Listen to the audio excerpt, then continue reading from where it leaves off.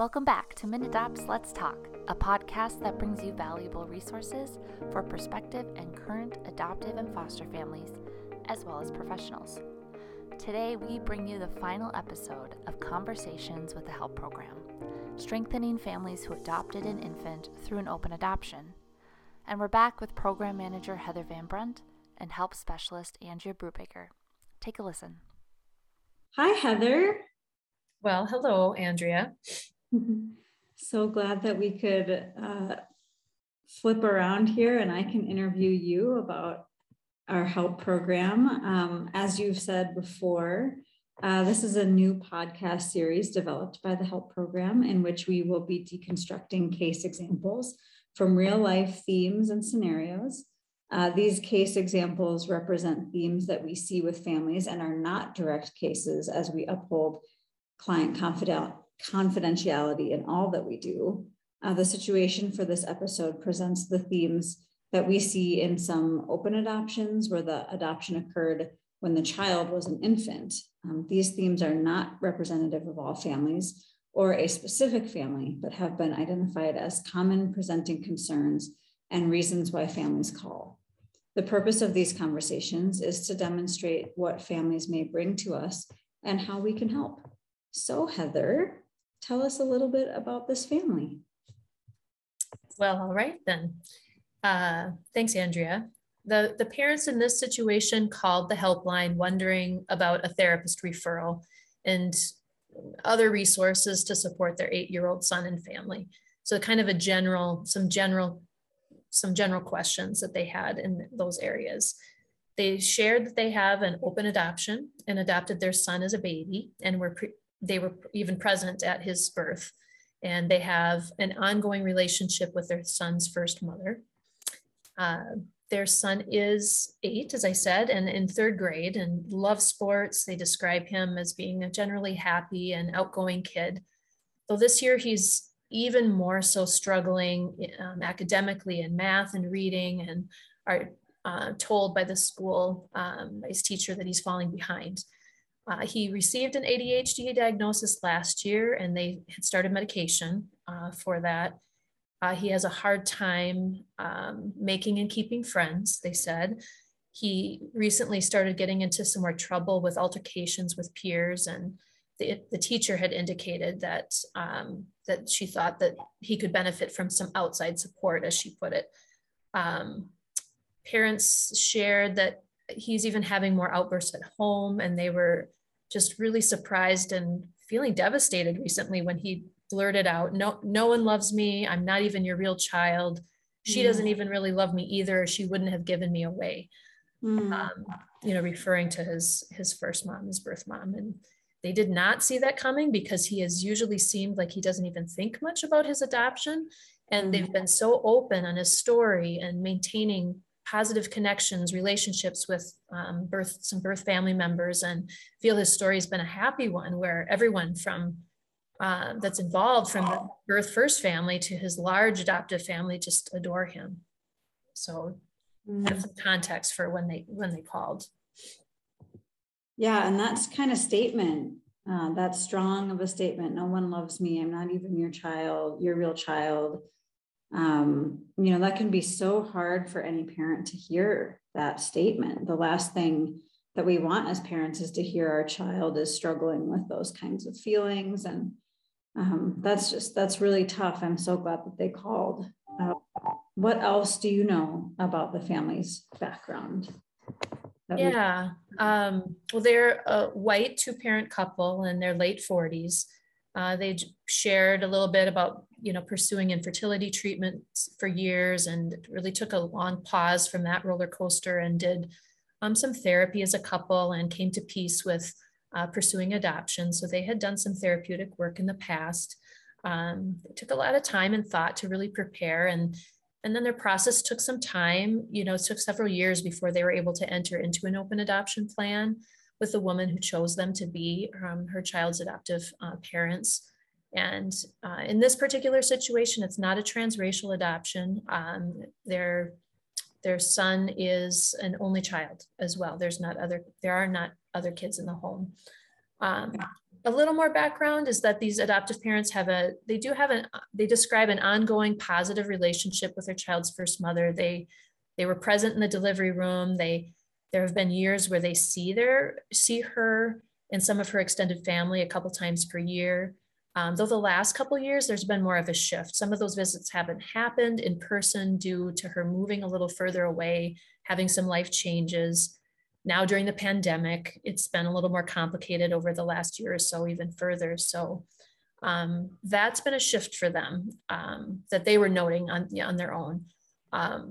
They have some medical, social information background about the birth father, and they met him once early on, and also kind of bringing up on their own. They're unsure of how to pursue more of a connection there, and thinking about maybe ways of how to do that. Mm-hmm. Mm-hmm. Well, those are a lot of layers there, and with having the benefit of relationship with first family, though it of course changes over time for various reasons, and that can bring up challenges at times as well. A lot of complexity there. When this situation came to you, there's a lot to hold, and what thoughts kind of came to mind? What were you keeping in the back of your mind? Did you have any certain areas you wanted to, be sure to explore with the family, and why? Yeah, I did. I wanted to see what their experiences with therapy had been in the past and what was helpful or not. Thinking about what they might be helpful in connecting them to, moving forward. After talking with them more, I learned that they haven't pursued any therapeutic support since becoming parents, as they had never felt like they really needed that for themselves or their son after the adoption happened. So they had done that work, therapeutic work before adoption, but felt like that kind of work was behind them and not something a child this young would need, or who had so much love and support around him his whole life. So I want to explore a little more in that area with them about whether past therapy was a positive experience, and lay a foundation of how, when we move through some of these stages and chapters with our kids, that core issues in adoption for kids and parents can inevitably get stirred up and need some support, and really normalize that for them. So that was in the back of my mind, and wanted to explore even in the most open adoptions with positive relationships there, even when parents are able to be present at birth and take their child home from the hospital. Even when a child has so much love and support, there's still loss and grief around the adoption experience at times. And so ultimately, adoption has an aspect of trauma there. And for adoptees whose first experience in this world was to be separated from their birth first mother, that can set the stage for some pain throughout their lives. And it's important for adoptive parents to recognize this even after many years have passed, because it does persist and change throughout one's life. So I may gently bring that out in a situation like this, that it sounds like they've poured so much into getting ready to be parents, and may hurt and feel confusing when he struggles or flat out says that no one loves me, when they've worked so hard to have him not feel that way. So I normalize that, provide some education on what are some common questions and issues that often get processed at different developmental stages for kids. Given that he's 8, he really is right in that 6 to 12 age range where kids really cognitively are able to and do start to understand how their story is unique from their non-adopted peers. And, even when that loving plan was made for them, there still was a decision by first family to not parent. And there's not a current relationship with all birth family. And that just can bring up more questions and experiences of loss. So wanted to explore adoption competent therapy with them, because having a trusting relationship there with a therapist for their son could be so beneficial, and having one for their family as a whole to support them in their parenting would be such a great resource. It was in the back of my mind too, that if there had also been some things as of late that had happened at school with lots of questions from other kids or comments about being adopted, if there had been school assignments or projects that may have touched on family and history, that could have been a catalyst to bring out some of these feelings in a bigger way at the moment for him. Yeah, that's a really good point. That sometimes, we have to think about the whole context of all these different environments for the child and what might have, activated something, or, what other experiences the child is having, even outside of the home, in the home, with peers, all of those things interplay. Right. Usually not just one thing that may be bringing these things to the surface. Yes, usually, not just usually, it really is the case. Yeah. More things at play. So yeah, so many, and it can make the process of, kind of identifying what's going on complex, as we've talked about. So did this family have any outside resources or supports when they called? Not much currently in place at the time. There was a meeting happening soon that they said with the teacher about academic and peer struggles, and it being referenced to possibly get a 504 or an IEP plan off the ground at school for more specialized services to be explored for academics and behavioral support. This may mean more folks getting newly tapped in this third grade year for him.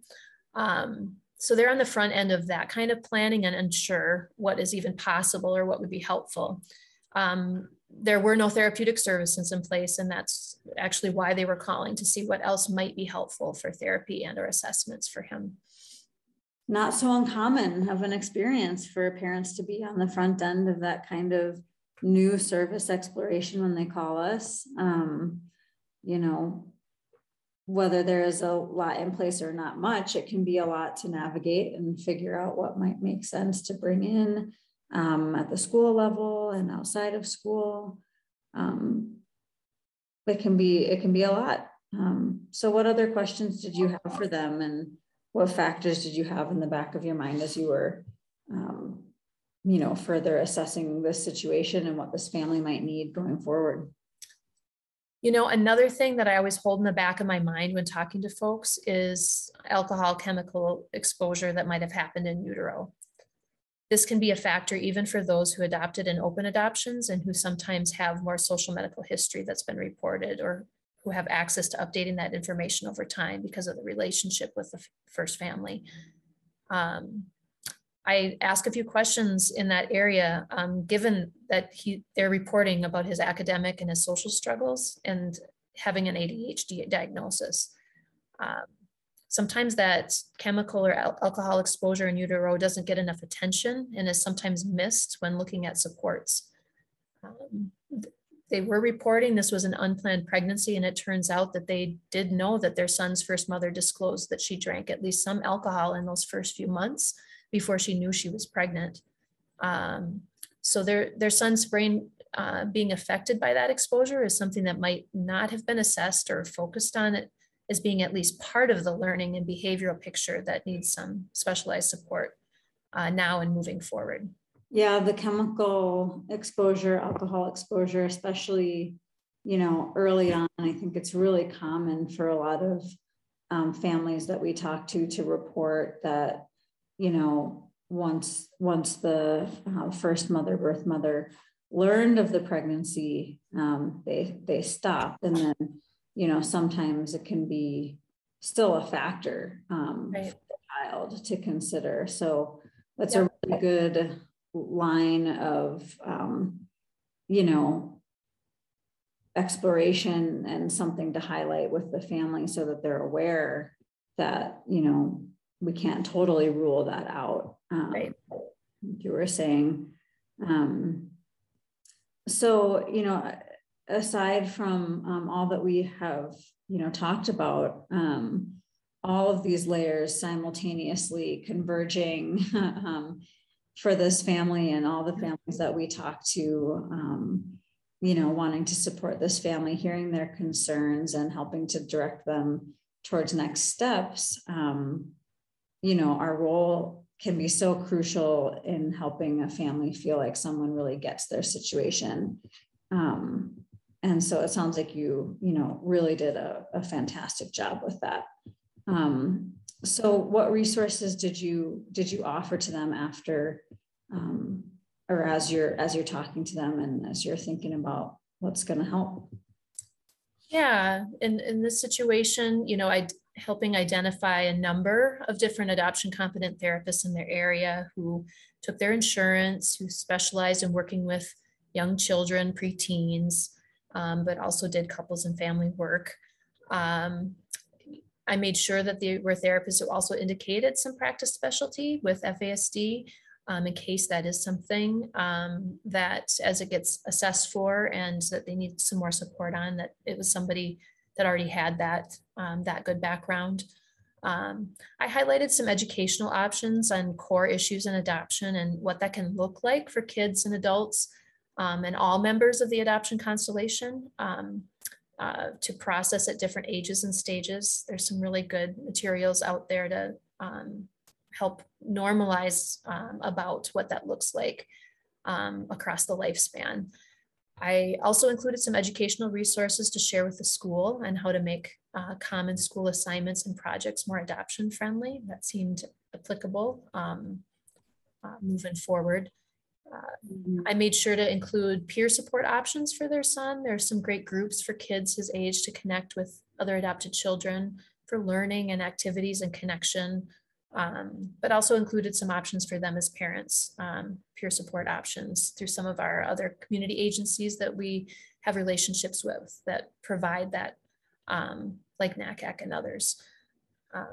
I gave an overview on PACER as an organization with the school support piece because they have such a robust website, articles, tools, as this family explores the 504 and IEP process with their school. There's just such a great resource to have. And but they also have great advocates there to have conversations with along the way to help support them navigating the different services that their child might qualify for at school. And then given the discussion that we had on the potential effects of alcohol or chemicals in utero, I did give some options, places to consider to do a neuropsychological assessment. There's on the Proof Alliance website, they do a lot of, their focus is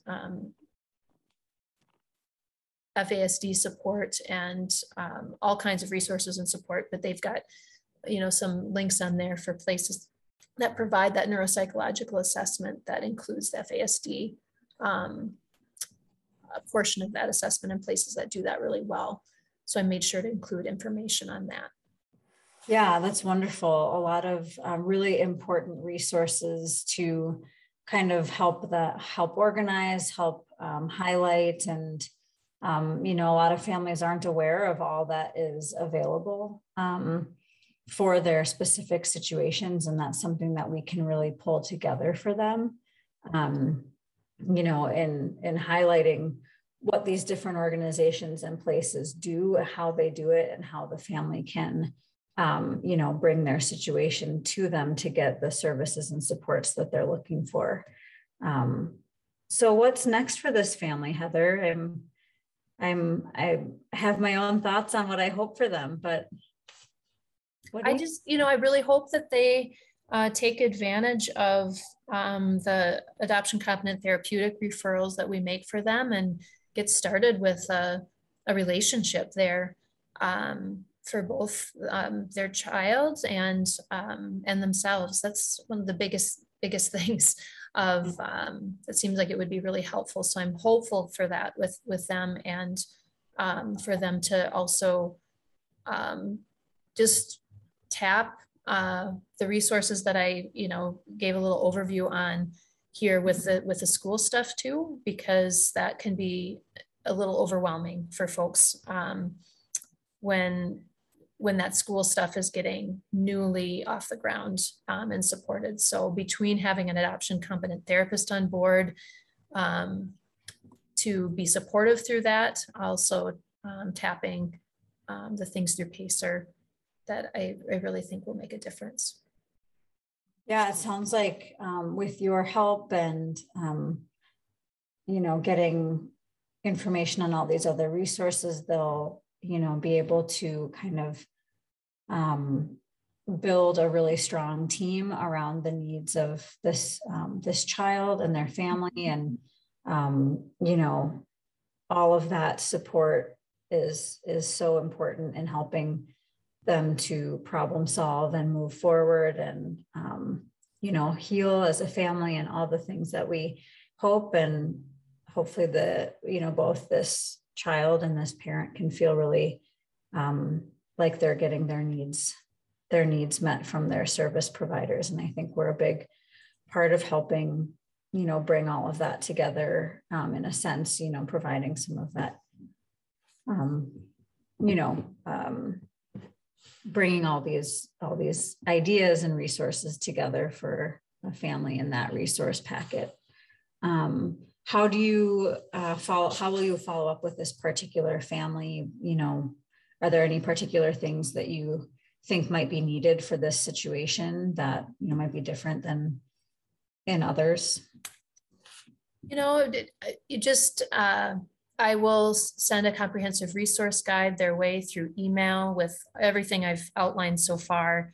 How the follow-up looks, at this point is, within a day or two, sending that a comprehensive resource guide, to check in with them, to make sure that they receive the information, and, another several days, or, the next week, and see what questions might, have come up as they look at taking some steps with therapy and some of the other resources highlighted.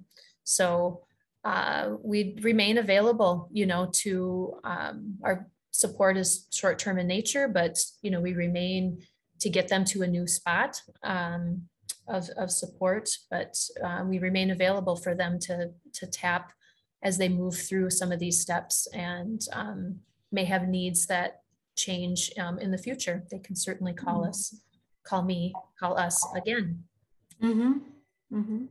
Well, that's wonderful. Thanks for sharing this family situation with us, Heather. I hope this gives listeners a sense of some of the experiences that families might be going through when they reach out to our program for help, and how we can support.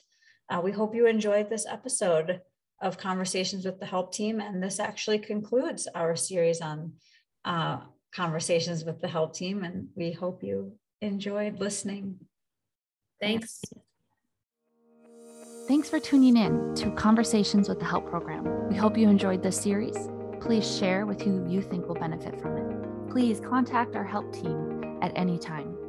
You can contact them at 612-746-5137, toll free at 1-855-670-4357. You can also find more information on our website at minadopt.org, mnadopt.org, or email the help team at help-program@minadopt.org. Thank you again for listening.